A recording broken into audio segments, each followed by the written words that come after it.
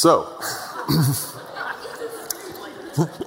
for those of you not into cheesy 1980s sci-fi movies, that might include a few of you, let me explain to you what you just saw. That clip comes from the movie Dune, based on the award-winning novel by Frank Herbert. It's about a dusty planet where a messiah-like figure named Paul Atreides discovers his messianic powers and rescues a group of desert dwellers from their evil overlords.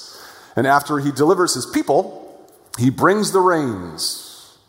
And he gives life to this dreary, dusty planet. No longer will his people dwell in dry caves or drink their own sweat. They can drink from streams bubbling up from the ground. They can eat crops that have been watered by the heavens.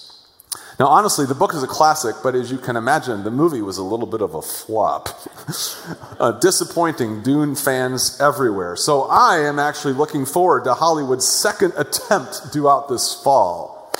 Anybody with me? Now, why am I showing you a scene from a weird sci-fi movie? Because it actually reminds me of something that we read about in the Bible. You see, in the Old Testament, God's people were stuck in a desert. They were thirsty and depressed. They needed water. They needed a Messiah. And in the book of Isaiah, God promises them. He promises to unleash rains from the heavens to water their lands. He promises to release them from their captors and their prisons. But these people are not living on Dune. And the rain is not actually rain. It represents something else. But what does it represent? And our question, what does this mean for us? Well, this is what I want to talk about with you this morning. We are in an extended study of the book of Isaiah called Isaiah for Today. If you're just joining us, you might not know this, but Isaiah was a prophet, Jewish prophet, who lived in the Jewish nation of Judah 8 centuries before Jesus. God had built his family of Judah, the nation of Judah, to be a light to the nations and show the world his glory and his goodness. In exchange, they would be able to live in the promised land, a land flowing with milk and honey. Unfortunately, the people of Judah did not do that. They lived lives of immorality and idolatry. Finally, God sends a prophet their way, letting them know that they are going to be destroyed by their enemies. The prophet's name was Isaiah. And as we've studied Isaiah, we see how this plays out. The nation of Babylon rolls into Judah and destroys their capital city of Jerusalem and exiles or takes the people captive back to Babylon. Even after this, though, God hasn't given up on his people, and he brings them back to their homeland. He explains to them that he still wants to have a relationship with them. He tells them that despite everything, he still has plans for them, plans they can't even fathom. And that's what we're going to be studying in this, our second to last mini-series on Isaiah. The series is called Promises, Promises. And it's all about some of the long-term promises that God makes to his people in the book of Isaiah. One of those promises is to bring the rains to a dry and dreary land in the form of his Holy Spirit. So with that introduction, let me go ahead and read to you our passage for the morning. It comes from Isaiah chapters 43 and 44. And I'm going to break it up into 2 segments. There's the middle section. I'm not going to read to you. I'll start in 43, verse 14. This is what the Lord says, your Redeemer, the Holy One of Israel. For your sake I will send to Babylon and bring down as fugitives all the Babylonians and the ships in which they took pride. I am the Lord your God, your Holy One, Israel's Creator, your King. This is what the Lord says. He who made a way through the sea, a path through the mighty waters, who drew out the chariots and horses, the army and reinforcements together, and they lay there, never to rise again, extinguished, snuffed out like a wick. Forget the former things. Do not dwell on the past. See, I am doing a new thing. Now it springs up. Do you not perceive it? I am making a way in the wilderness and streams in the wasteland. The wild animals honor me, the jackals and the owls, because I provide water in the wilderness and streams in the wasteland to give drink to my people, my chosen, the people I formed for myself, that they may proclaim my praise. I'm going to skip down to chapter 44, verse 1. Now listen, Jacob, my servant, Israel, whom I have chosen. This is what the Lord says. He who made you, who formed you in the womb, and who will help you. Do not be afraid, Jacob, my servant. Jeshurun, it's another name for Israel. Jeshurun, whom I have chosen. For I will pour water on the thirsty land and streams on the dry ground. I will pour out my spirit on your offspring and my blessing on your descendants. They will spring up like grass in a meadow, like poplar trees by flowing streams. Some will say, I belong to the Lord. Others will call themselves by the name of Jacob. Still others will write on their hand, the Lord's, and will take the name Israel. This is a beautiful passage in Isaiah. In it, God is speaking to his people who are stuck in captivity in Babylon. He promises to defeat the Babylonians and bring them back through the wilderness to their homeland in Jerusalem, as he led their ancestors out of Egypt, through the wilderness, into the promised land, so he can lead the captives home. He can make a way in the wilderness and streams in the wasteland, he writes.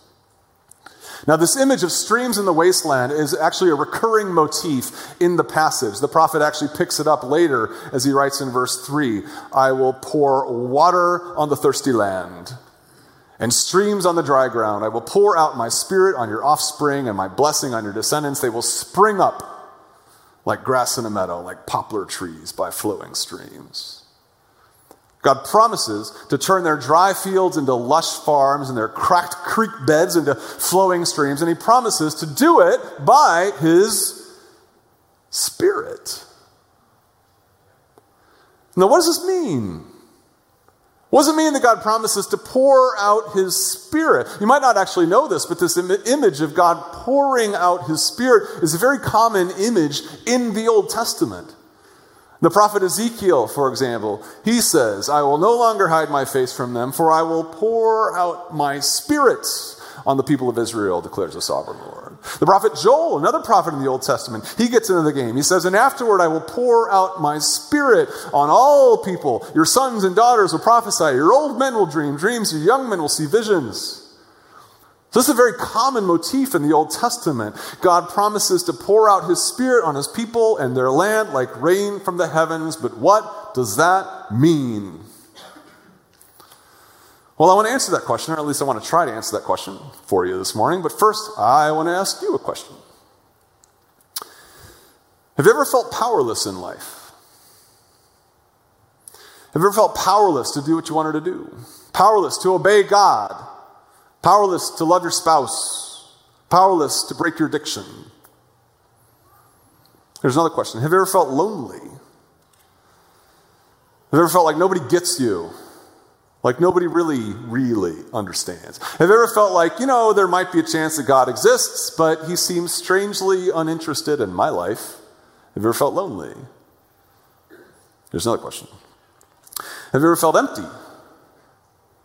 Empty, like there's just something missing. Or have you ever felt dry?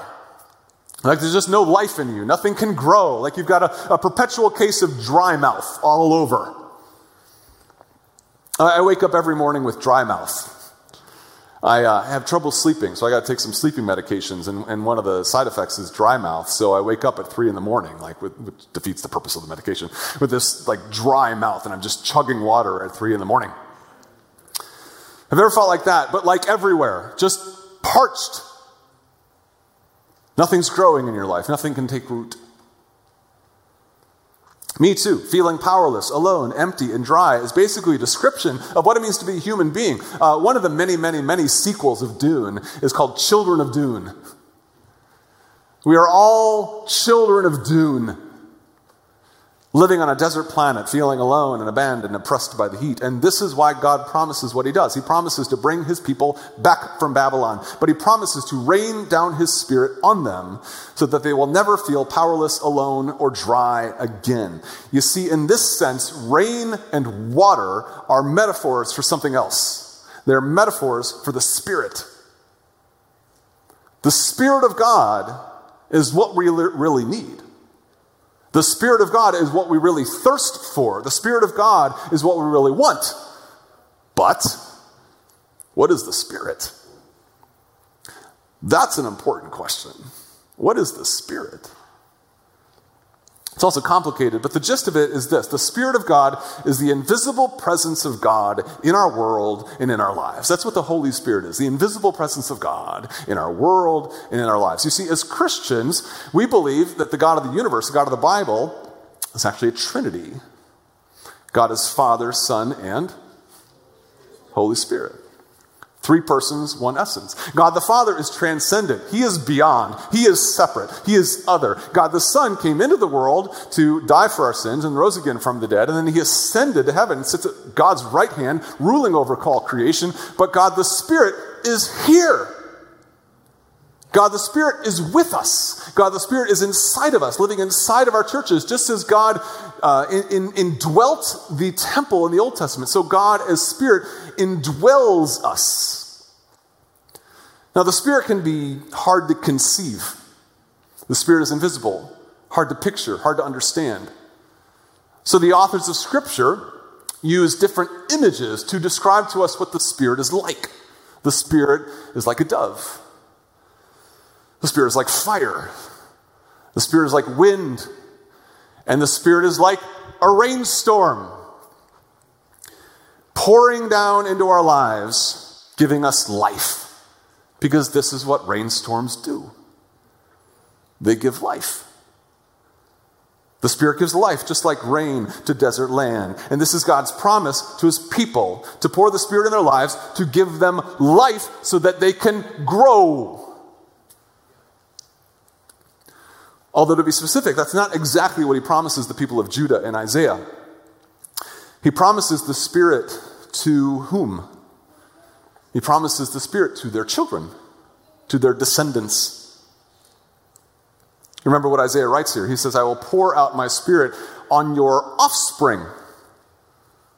I will pour out my Spirit on your descendants. Now wait, what? If I were a member of the nation of Judah stuck in Babylon, I'd be a little bummed by this. But wait, God, you're not going to pour the Spirit into our lives? We're the ones stuck in Babylon. We're the ones living on a desert planet, right? That'd be a bummer. It's like God promising to give my children everything that I've always wanted. Why would he do that? Matt, I'm going to bless your children. I'm going to give them everything you've always wanted. I'm going to be with them. I'm going to give them power and joy and goodness. I'm going to give them that big F-150 truck you've always wanted. They're going to get that. Like, good for them. But maybe some of that blessing for me. Well, God does promise that. God promises to pour his Spirit into all people eventually. But first things first. You see, God has a plan. And for his own reasons, he has a plan to pour out his Spirit on their children before he pours it out on them. And for the record, this is exactly what we see happen in the New Testament. Maybe you know the story. The New Testament is that portion of the Bible written before or after the life of Jesus. After the life of Jesus. It's a quiz question. And something important happens in the New Testament on the day of Pentecost. You ever heard of the day of Pentecost? Oh, yeah. You know, from our Pentecost guy over here. He knows about Pentecost. This guy knows about Pentecost. Favorite day of the year. That's right. So Pentecost was a Jewish holiday. It happened 50 days after Passover. And you see, following the ascension of Jesus, Jesus' followers were gathered together on the day of Pentecost. Now picture yourself in Jesus' followers' shoes. Their leader had just died and resurrected and spent some time with them, and then he disappears. Goes off into heaven to rule over all creation. You're excited for him, but then you're just there. What do we do now? Where do we go? How do we do this? You're alone. You're scared. You're empty. You're afraid. But something happened to this group on Pentecost. Here's what happened. According to the book of Acts, here's what happened. Suddenly a sound like the blowing of a violent wind came from heaven and filled the whole house where they were sitting. They saw what seemed to be tongues of fire that separated and came to rest on each of them. All of them were filled with the Holy Spirit and began to speak in other tongues as the Spirit enabled them. Picture this. In the same way God's presence had filled the temple in the Old Testament, God's presence had filled their church. God had poured himself into them, giving them joy and peace and hope and power and companionship. Their thirst had been sated. Their loneliness had been met. Their void had been filled. The children of Judah had been blessed. Now, Jesus' lead disciple Peter is actually there to kind of be part of this, and he knows exactly what's going on. He knows that this is a fulfillment of Isaiah's prophecy. Onlookers who see this event, they're actually really confused by it. They think that everybody involved in this is crazy. Actually, they don't think that everyone's crazy. What do they think everybody is? They think everybody's drunk. This group must be drunk. This might be a drunk church. And Peter says, they're not drunk. They're not drunk. You know what Peter says? They're not drunk. It's too early in the day for that. That's what he says. We Christians, we do our drinking later. That's what he says. And then he quotes the prophet Joel. He says, this has been foretold. In the last days, God says, I will pour out my spirit on all people. Your sons and daughters will prophesy. Your young men will see visions. Your old men will dream dreams. Even on my spirits, both men and women, I will pour out my spirit in those days. And what Peter is saying is, those days are here. This, what's happening, is that as has been prophesied. What Isaiah wrote about, what Ezekiel wrote about, what Joel wrote about, it's happening now. And with the presence of God overflowing in their lives, these first followers of Jesus did what they needed to do. They went into the world to preach the gospel to people who hadn't heard it. They faced death by the courage of the Holy Spirit. They built churches by the power of the Holy Spirit. They performed miracles by the power of the Holy Spirit. They brought life to communities by the power of the Holy Spirit. It's what Isaiah foretold, streams in the wasteland by the power of the Holy Spirit to your descendants. Now, if you're like me, and you've heard and read about Pentecost, you've always regarded the events of Pentecost with a mixture of bewilderment and jealousy.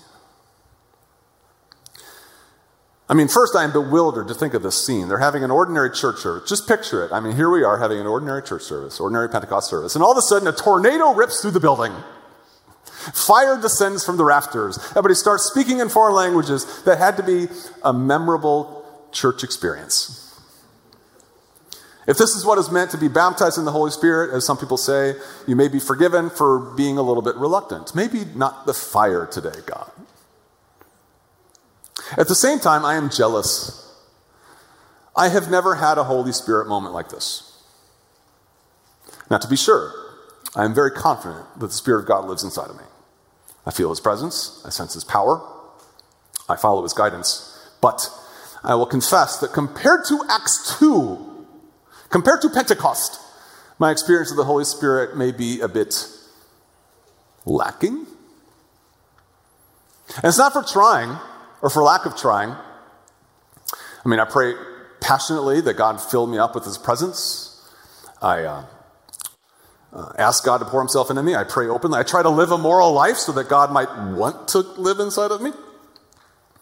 But sometimes I just feel empty, alone, dry. Sometimes the Spirit feels more like a trickle, a drop from a faucet. It's like there's like one drop there, and I'm like, okay, God,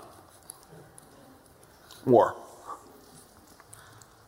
If God promises to pour out His Spirit into the lives of people, I feel like I'm getting like the last few drops from like a towel that's got just a little bit more. God, keep twisting, keep twisting, keep twisting. Whatever you got. Maybe you know what I mean. Maybe you don't. Maybe after hearing that about me, you think I'm some spiritless Christian who should not be pastoring a church. I'll leave it up to you.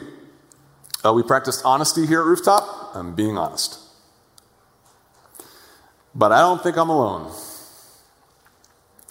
I talk to people all the time who want more of God, who need more of God, who are desperate for God, and they don't know what to do. And again, to be sure, God does show up sometimes. Don't get me wrong, but not always like a tornado. Not always like fire from heaven. So what gives? What do we make of this? God promised to pour out His Spirit into the lives of Judah's descendants. That's us. And here we are. What gives? Well, what we need to understand is that we live in in-between times. We live between the desert of sin and the Garden of Heaven. In the past, we lived in a dry desert with no hope. We had no hope for life. God seemed gone. In the future, when Christ returns, we will all live in a well-watered garden. God will be with us at every moment, guiding our steps, refreshing our souls. We will all call ourselves Israel. We will all call ourselves Jeshurun. We will all write on our hands, I am the Lord's. For now, though, this is us. We live in between. Here in the in-between time, God sometimes shows up, and sometimes he shows up big. We all know churches that have powerful revivals of healings and prophecy. We all have friends who've been enraptured by the Spirit. Some of us are those people, but let's be honest, the world is not yet drenched in the Spirit. For some of us, the reality of God is only a trickle. It's like we're living underneath a patchy weather front passing through. There are rain clouds on the horizon. We will all get drenched. The storm is coming. It's going to happen. But for now, we just get scattered showers. We can see it raining over here, north of St. Louis, raining down here in Farmington. The front's pushing up this way. But it's dry up here in Columbia, North Columbia. Bright skies down here in Springfield. Some thunder clouds right here. Should be a cool 65 up here in Effingham. I've always wanted to do that. That's what it's like living before the downpour. Scattered showers. So as in between people, though, what do? Do we just wait till the storm breaks? Just wait till the storm gets there? We just endure in our loneliness and dryness? Well, no. You see, even in this time of scattered showers, we can still live in the reality of God's Spirit. God gives us things to do to live in that reality more fully. So, with the few minutes I have left, let's talk a little bit about that, about how to make rain, how to cultivate the presence of God in your life. You see, here's the cool thing about the Holy Spirit in the lives of God's people. If you're a Christian, you already have the presence of God inside of you. Like, you really do. You might not feel it all the time, but you really do. The Bible assures us that if we're followers of Jesus Christ, we have God living inside of us. In that same speech in the book of Acts, Paul tells everybody, he says, repent and be baptized, every one of you, in the name of Jesus Christ for the forgiveness of your sins. And guess what? You will receive the gift of the Holy Spirit. This promise is for you and for your children and for all whom are far off, for all the Lord our God will call. If you've confessed your sin and given your life to Jesus Christ and been baptized for forgiveness of your sin, the Spirit of God is living inside of you. That promise is for everybody. You and I just might need to live more in the presence of that reality. We might need to accept the fact that God is all around us. I mean, God really is all around us all the time. God is raining down all around us, everywhere, inside of us, around us. But we don't always like that. We don't like getting wet. Getting wet is sloppy and messy. So what do? With God raining down around us, what do? We stay underneath our umbrella. Because we like to stay dry. We don't want God like messing up our new clothes. We like to stay under our umbrella. God is everywhere, all around us, pouring down into our world, into our lives. We like to stay dry. So how do we live in the presence of the Holy Spirit? What do you do if you want to get wet? What do? You take down the umbrella. Got to risk it. Risk getting wet. How do you take the umbrella down, though? You unfold it, right? That's what you do. Yeah, you're still going with it. 3 ways. 3 ways to take down your umbrella. First, receive the Spirit. Receive the Spirit. Before Jesus leaves the earth, he gathers his disciples and gives them instructions on what to do. He sends them out in the world to forgive sins and perform healings, preach the gospel. Here's what he says. He says, peace be with you. As the Father has sent me, I am sending you. And with that, he breathed on them. And he said, receive the Holy Spirit. Jesus is so weird. Right? Hey guys, come here. I got something to tell you.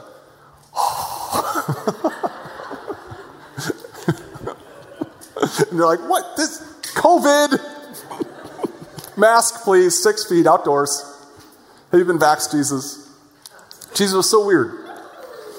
Why does he breathe on his disciples?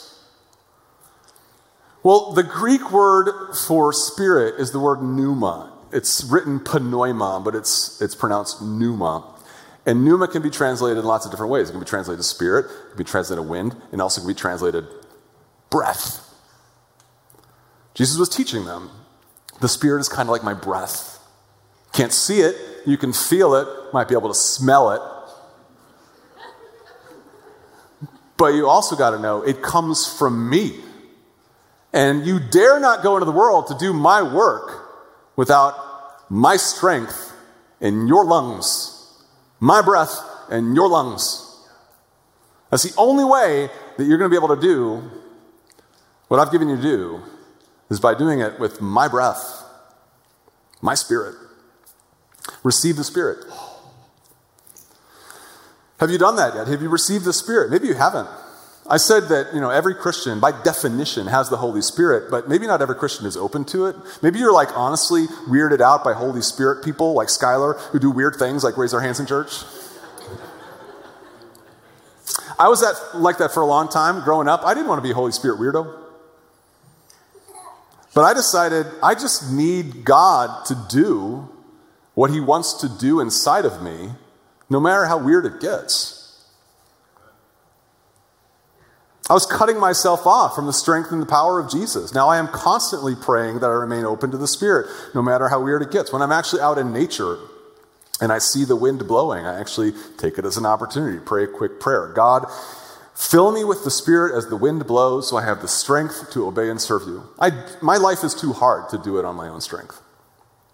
I'll run out of strength by 7:45 in the morning. Receive the Spirit.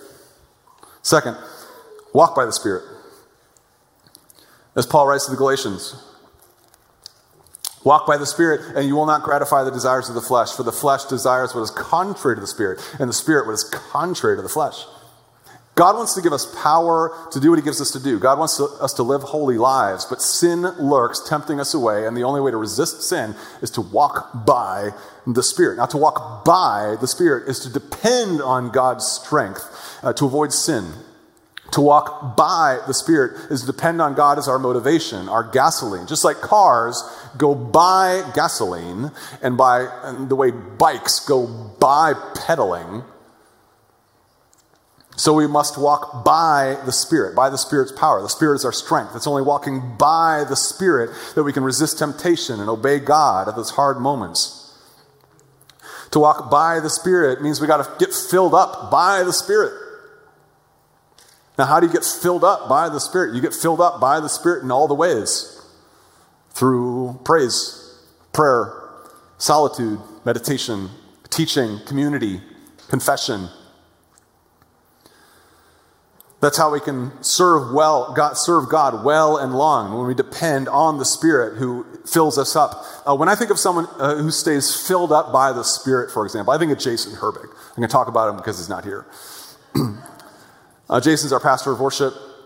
Anybody who knows Jason knows how hard this guy works, what a great job he does. And maybe if you're like me, you wonder, how does Jason just keep going? How does Jason just keep going and going? And where does he come up with all these fantastic ideas? He worships God for a living. I mean, he loves playing music because it fills him with strength and passion. That's what keeps him going. His job keeps him going.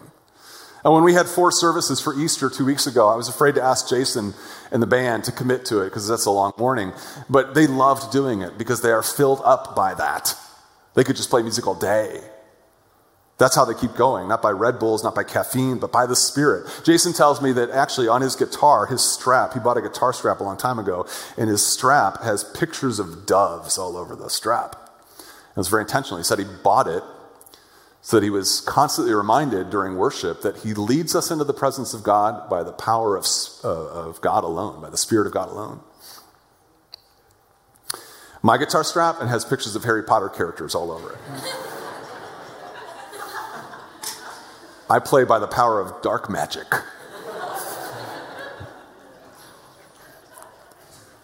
As the prophet Zechariah says, not by might, not by power, not by Potter, but by my Spirit, says the Lord. Walk in the Spirit. Lastly, receive the Spirit, walk by the Spirit. And lastly, do not quench the Spirit. As Paul writes to the Thessalonians, do not quench the Spirit. Do not treat prophecies with contempt, but test them all. Hold on to what is good. Reject every kind of evil. To quench the Spirit is to put it out. It's to extinguish it. To quench the Spirit is to put a fire extinguisher on what God is doing. You see, God, here's the thing about God. He wants to do stuff. He's a busybody. He wants to bring change to our lives and to our world, and we need to realize this and cooperate and let him do what he wants to do. But we're not always comfortable with that. Sometimes we actually suspect that God might want to do something important in our lives, and we're not quite ready for that. So what do? We get out our fire extinguisher, put out the fire. How do we quench the Spirit? Well, we avoid big decisions that we know God wants us to make. We all have big decisions that we know God wants us to make. We know what those big decisions are. We just don't like making them. Sometimes we think about them in church. And at the end of church, we think, oh my gosh, I got a lot to do. I should go talk to the pastor about that. I should share my prayer request. I should take another step here. I should get baptized. I got to confess my sin. I got a lot to think about. I got a lot to do. These are big decisions. But you know what? I also have to go to the grocery store today. Okay, I'm going to do that.